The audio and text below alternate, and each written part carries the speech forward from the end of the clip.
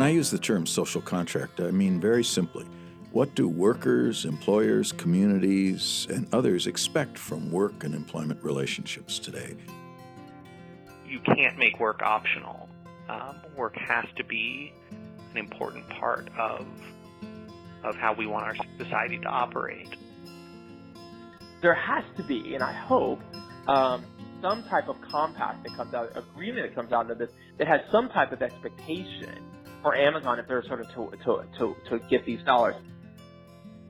It's in part not working because our political system isn't working.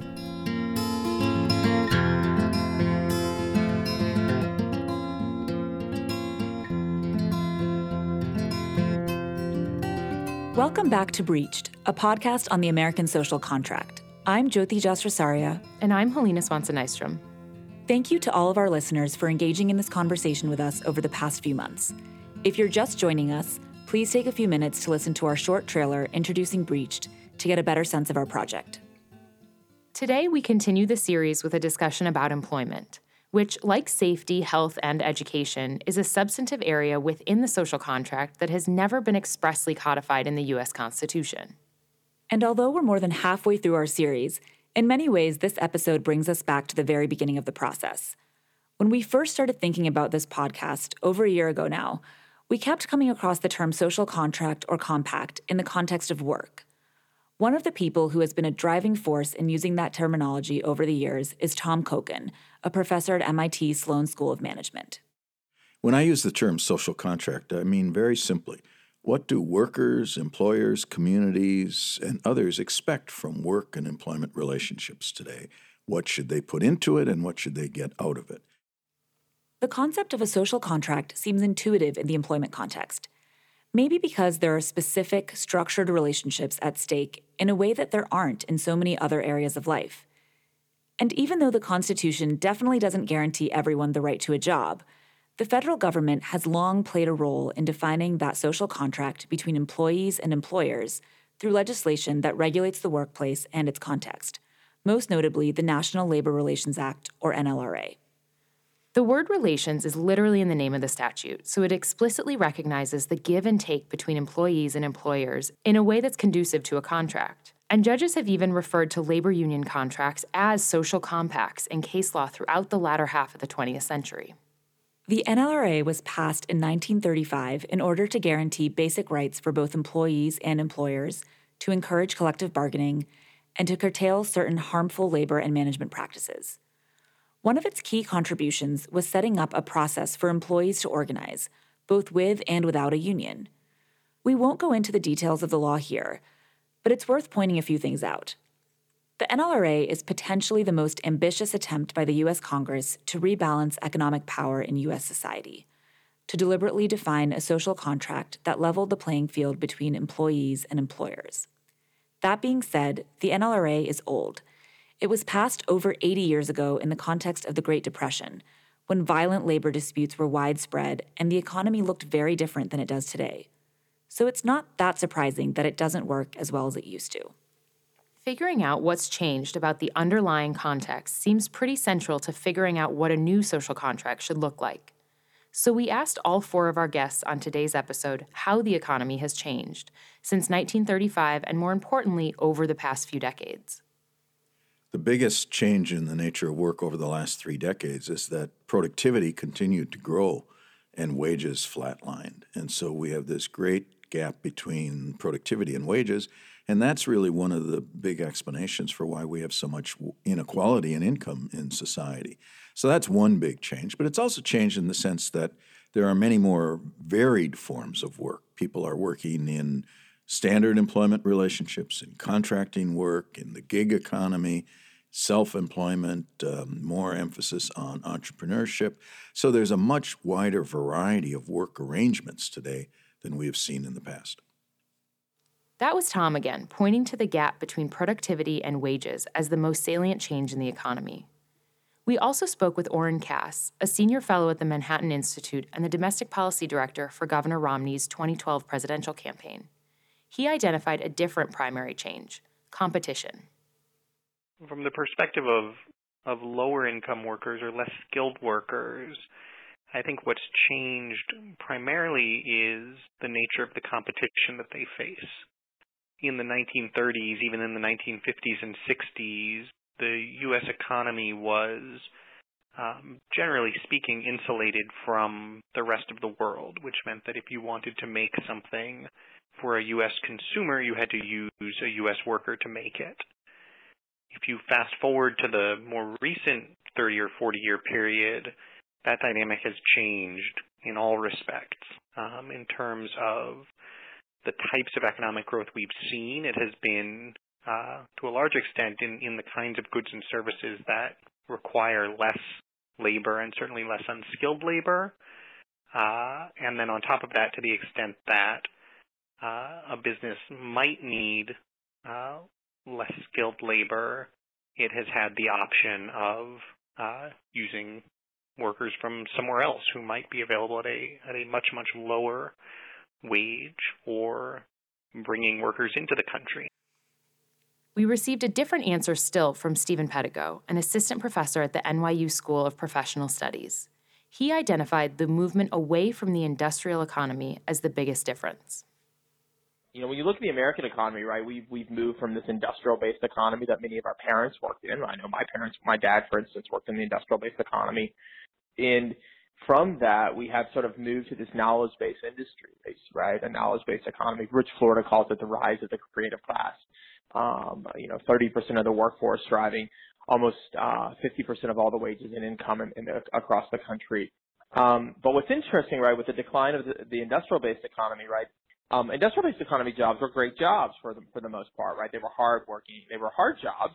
They were manual labor jobs, but a lot of those jobs came with benefits. They came with this idea of a living family wage. And now, you have the decline of industrial-based jobs across the states, which was, at the heyday was sort of 6 in 10 jobs, now less than 2 in 10 jobs across the country and in some cities. Like, for instance, in New York City, there's less than 100,000 manufacturing-based types of jobs. But with the decline of those jobs and the rise of the knowledge-based sector, we've sort of also seen this fast-growing rise of a service-based economy, right? Those are folks that take care of your parents when they get older, people that maybe take care of your kids, serve you food, walk your dog. So this idea of a service-based industry, and that's about 60 million Americans. And the challenge with those jobs, right, is they don't pay very good. Finally, we asked the same question to Sharon Block, Executive Director of the Labor and Work-Life Program at Harvard Law School, who also served in the Obama White House and Department of Labor. Like Stephen, she identified the transition from an industrial economy to a service economy as the most notable change. She also gave us some helpful examples to understand the difference between the dominant models of the old economy and the new one.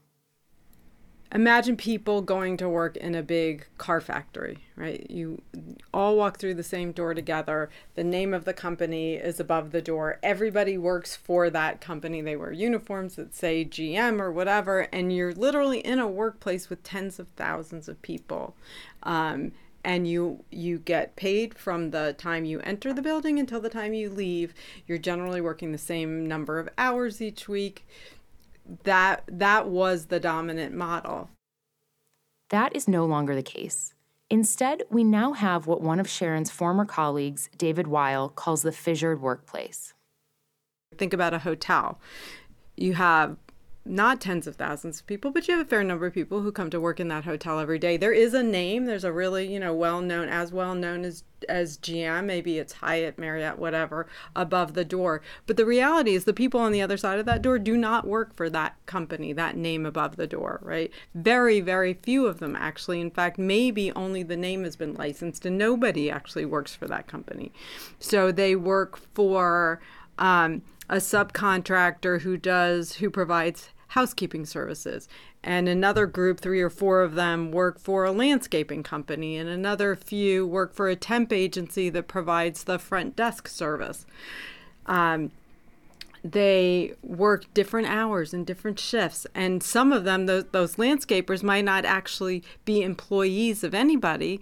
They very well may be independent contractors. Now, there's a big question as to whether they should be should be treated as independent contractors or not. So you've got this much more complex, sort of attenuated relationship between workers and their employers in many, many parts of the economy. And that's just changed how work works for people.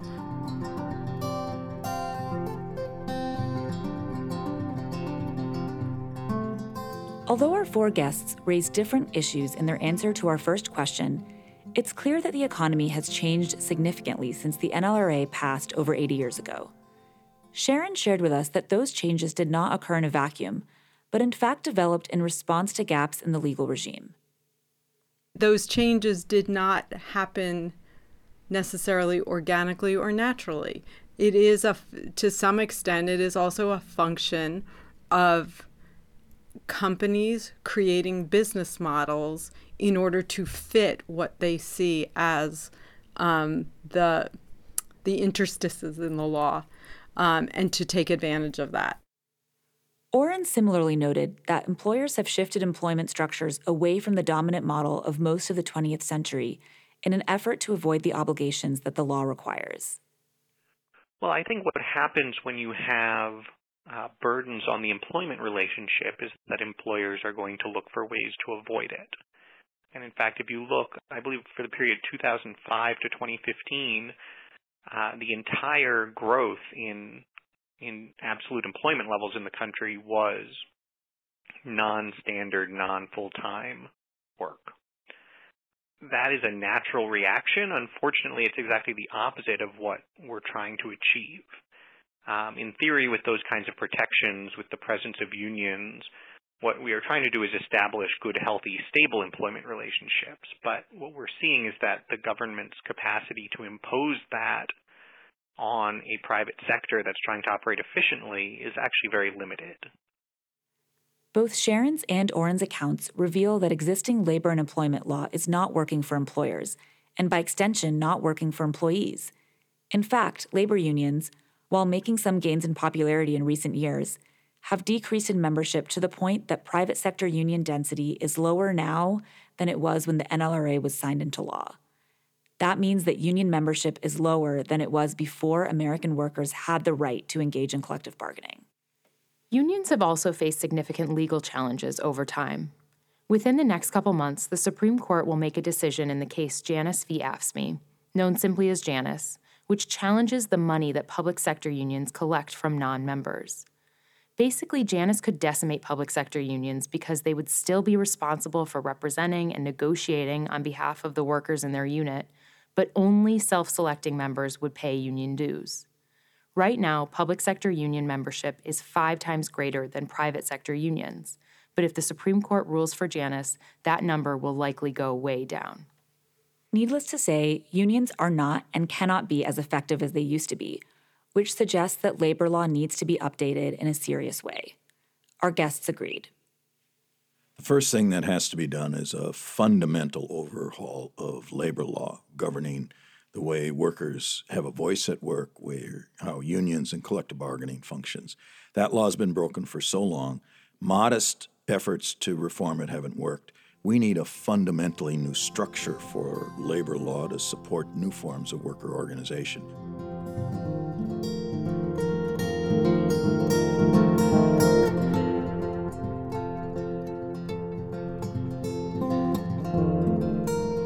Overhauling labor law is a project that essentially has to be done on the national level because any laws passed on the local or state level would be preempted by the existing federal labor law regime.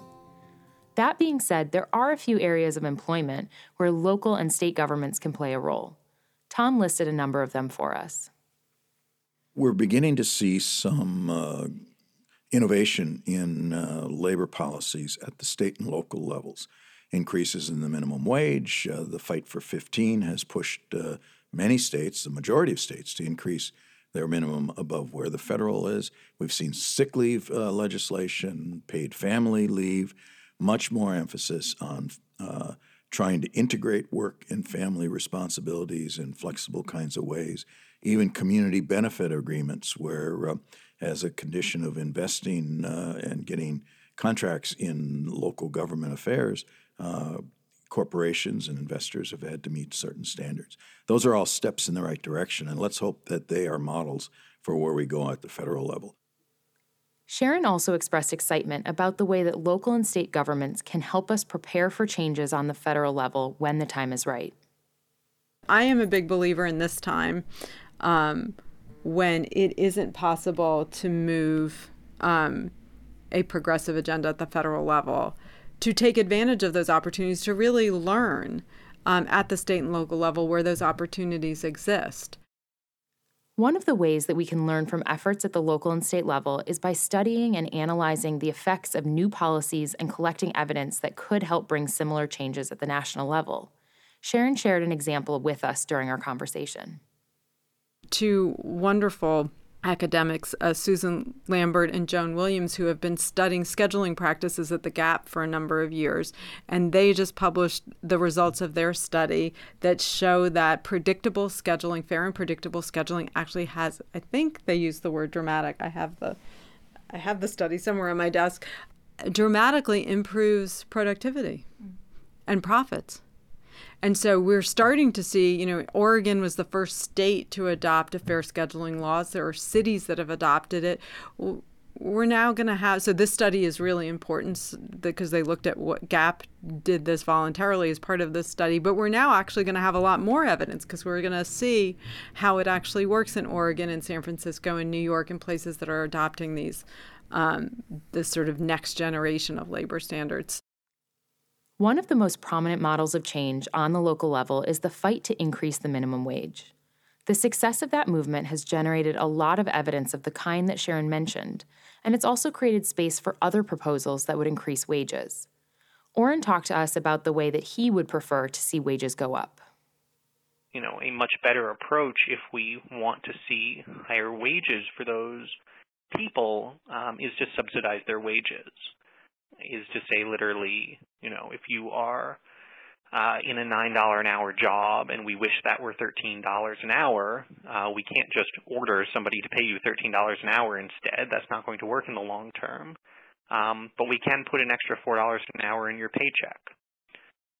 We do something like that actually through what's called the Earned Income Tax Credit, which is a program that gives large refunds to some low-income households after the fact at tax time, but that's not really a good way to help low-income households in particular. It would be much more effective to say if we have a societal commitment to raising the wages of low-income workers above what the market will pay them, that's fine, but we need to be prepared to step into that process and fill that gap. Another major policy proposal that we're seeing on the local level is the idea of a universal basic income, often referred to as UBI. There are a number of high-profile supporters of this idea, which is to give everyone a basic livable income, regardless of whether they're working or not. Silicon Valley CEOs like Elon Musk and Mark Zuckerberg have touted UBI's benefits. In fact, we're starting to see experiments at the local level that will give us more evidence on whether those benefits are real. For example, the city of Stockton, California, is running an experiment for its low-income residents to receive between $500 and $1,000 a month. Michael Tubbs, the mayor of Stockton, has referred to UBI as a key component of the social contract, a means to make sure that everyone can take care of their basic needs. Of course, not everyone feels the same way about UBI as a proposal. Orrin shared some of his concerns with us, also referring to the social contract, in his case as the foundation of his criticism. The attention that's being given to universal basic income, I think, is really troubling, especially from the perspective of the social contract, because when you get right down to it, it's essentially the rich proposing to pay everybody else to go away. And the reason I say that is because, work and employment and doing something productive in society is really a core part of life, and for most people a core part of life satisfaction, and tied very closely to the health of their families and their communities and so forth. So making sure that everyone can be a productive worker and contributor in society isn't optional. It is core to the society functioning well. and under any definition of the social contract that's actually going to be widely applicable to people of all different abilities, and that's going to contribute to an inclusive society, you can't make work optional.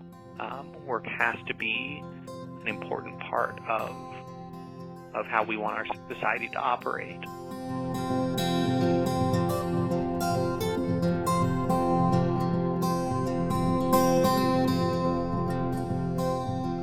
Beyond policy proposals, one of the things that we're seeing in cities and states is partnerships with large companies in the hopes of bringing jobs to their communities. The most well-known example of this is the Amazon proposal. In September 2017, Amazon announced that it would build a new corporate headquarters that would employ 50,000 workers. The company requested bids from governments and economic development organizations across North America. 238 cities and regions submitted proposals, which included generous incentives for Amazon, primarily in the form of tax breaks. We spoke to Stephen Pedigo about this phenomenon, and he identified the core concern with this kind of competition from an economic development perspective. Now, with the Amazon proposal, which is a large number of jobs, it's 50,000 jobs. It is a large, significant capital investment. You have cities and states putting significant dollars on the table. So, for instance, my state here in New Jersey, I live in New Jersey, we have our governor, our former governor, is willing to put $7 billion on the table of taxpayer dollars for a company like Amazon to relocate into Newark. Maryland is willing to put $5 billion. Kansas City, which didn't even get selected, was willing to put $4 billion on the table to attract these companies. And the question is that a good use of dollars? Is it a good use of dollars? Could we use those dollars to invest back in our local communities? In the case of Amazon and other companies like it, Stephen identified the need for a social compact that extends beyond employer and employee to company and community. This question of Amazon, right, is an interesting one because you've got tax, and states are going to put, it has become this incentive game. It has become a game of wanting to win this large sort of prize. And so you could have even imagined an incentive packages will continue to rise. The question is what do we expect for those incentives? If Amazon's going to come into your community, if Amazon's going to be a good corporate citizen, if we're going to provide them with some dollars, what should we expect from them? What should we expect for them in terms of helping us deal with our affordability and infrastructure issues? What do we think with them in terms of helping us upgrade and build better capacity around maybe even technology-based jobs or businesses, or helping us think about public space?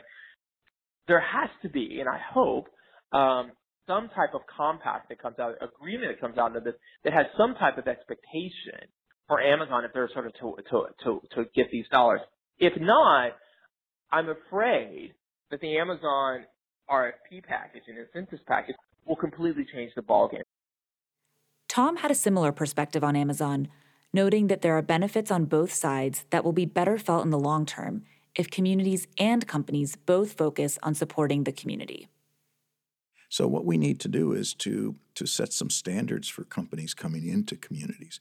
And yes, we should support them, but let's support them in ways that work not only for the business, but for the community and for the labor force. Let's support them by saying, we will work with you to develop the training programs and the educational programs with our institutions or with new ones, with our community colleges, our technical schools, our universities. We'll help to rebuild the infrastructure, and we're willing to invest in making sure that the infrastructure, whether it's roads, internet service, airports, or other transportation systems or housing developments, all support what you need in the community and what you're looking for, but also help to build the local economy and society. If we did that, then we all win, and we increase the standards. And in fact, that's what companies want. They want a really good, talented labor force. They want a very attractive place to live. They want great schools for their kids, and they want to be in a place where the infrastructure supports their business and allows people to get to work and get home. If we use those criteria, then you could compete across cities, and you would have all cities trying to move up rather than to subsidize.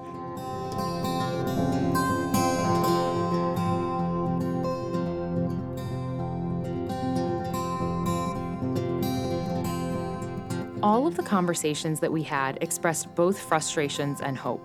What rang clear to me was the fact that there's a lot of energy on the local level, but some kind of national effort is going to be crucial for any lasting labor reform. Unfortunately, our guests didn't think that the federal government is quite ready to tackle legislation in this space just yet. It's in part not working because our political system isn't working. I had the good fortune to work for Senator Kennedy. It is unbelievable to me that he actually floor managed the last bill to raise the minimum wage. He has been gone for almost 9 years. So the fact that we have lost that common will to keep the minimum wage, a wage that will actually allow you to sustain a family in this country, and have let it sit at $7.25 an hour for all this time is just, to me, I don't know how you could have more powerful evidence that there is something very profound about our political system that's not working. You know, the minimum wage was never a partisan issue. I think every president except Gerald Ford signed a bill to raise the minimum wage since we had a minimum wage. Our hope is that having conversations like this one can re-spark the sense of purpose that got us those minimum wage bills and got us the NLRA. While none of these laws are sufficient for the economy that we're living in, they represent moments when government, industry, and workers were able to build consensus and move forward together with some kind of social contract. And in fact, they potentially had consequences that reached far beyond the labor context. In 1937, just after the Supreme Court upheld the NLRA as constitutional, Senator Wagner, the statute's author, gave an interview in the New York Times Magazine. In it, he said, quote, "Fascism begins in industry, not in government. The seeds of communism are sown in industry, not in government. But let men know the dignity of freedom and self-expression in their daily lives, and they will never bow to tyranny in any quarter of their national life." End quote. For Sharon, that quote has particular resonance in this moment. But he talked about how one of the really important contributions of the labor movement and having a protected right to engage in collective bargaining provided for the country was this experience of democracy. And I think the things that he said are even more true now than they probably were then, that for many people the political system felt very removed. If you weren't a Washington Power player and you couldn't see the direct connection between what happened in D.C. and what happened in your life, and that's a problem for democracy because you need to have people feel invested in it. He made the observation that for people who are represented by a union, that's a very immediate form of democracy. They actually go and vote, and they see the results of that vote in their lives in a very concrete way. Tom is currently teaching an online course on exactly this topic, Reshaping the Social Contract for the Future of Work. We hope you'll take a moment to check it out and enroll if you're interested. The course is ongoing until May 18th, and you can still sign up. It's called Shaping the Future of Work, and you can find it on www.edx.org. We'll put the full link on our website. We have a very clear message in what I teach, and that is we all have to be involved. I'm really excited that we're right in the midst of our online course on Shaping the Future of Work. This is our way of teaching about what needs to be done to improve work for everybody, for workers and businesses and for society, and getting that word out to people all around the country, indeed all around the world. We have students from over 100 countries represented in the class this year, and we use the class to explore how to compete on high road strategies, how to create good companies with good jobs. And then the capstone exercise is one where we build a new social contract.